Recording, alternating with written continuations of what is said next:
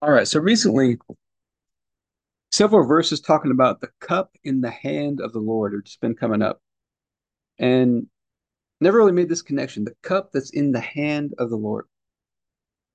Psalm 75:8 says, "For in the hand of the Lord there is a cup with foaming wine, well mixed, and he pours out from it, and all the wicked of the earth shall drain it down to the dregs."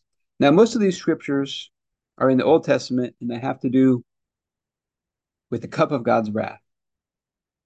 Jesus prayed, says, "Father, take this cup away from me." He's talking about the cup of his wrath that was poured onto the body of Jesus.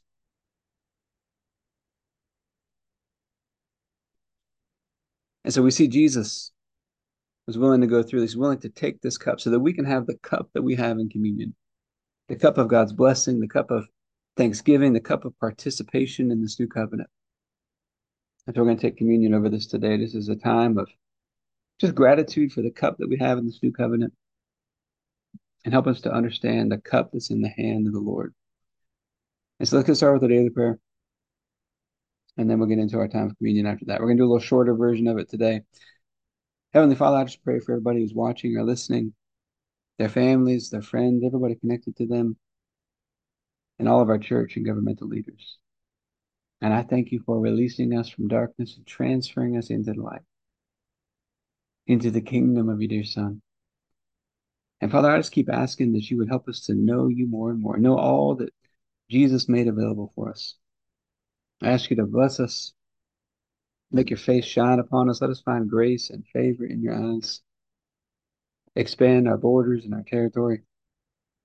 Expand our capacity to receive everything you've given us in Christ, and to let it flow through us so we do good and are a blessing to people all over the world. Send us opportunities to do good and be a blessing today, and help us make the most of those opportunities. Keep your hand on us and help us do today what's right and best in your eyes, and do it with peace and joy and confidence in you.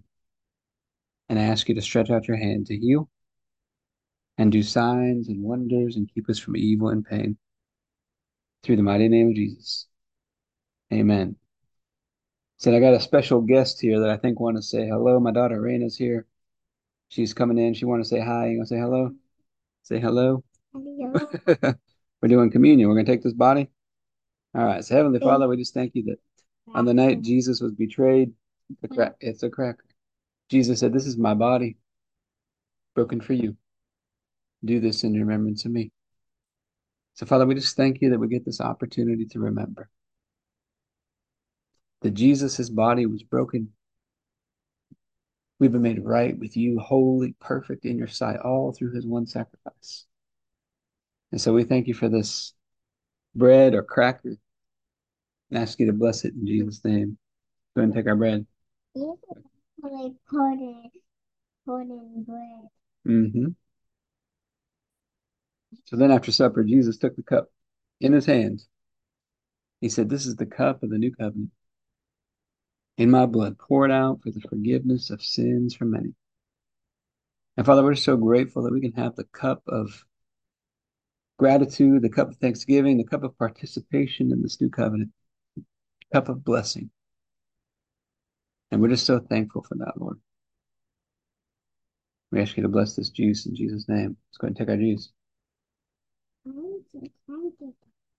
Mhm. All right, let's talk about some health and fitness tips. Because I think physical exercise is meant to teach us how to exercise our faith. So recently, I've just been reminded of just how much of a difference it makes to put some priority on stretching, especially stretching in the evening before bed. Just taking some time to stretch your body. It makes such a difference in your workouts, in your sleep, in your energy, just how you move, so many different things. But I hope this is up for you. Keep remembering the Master's with you. He loves you and nothing's impossible for him.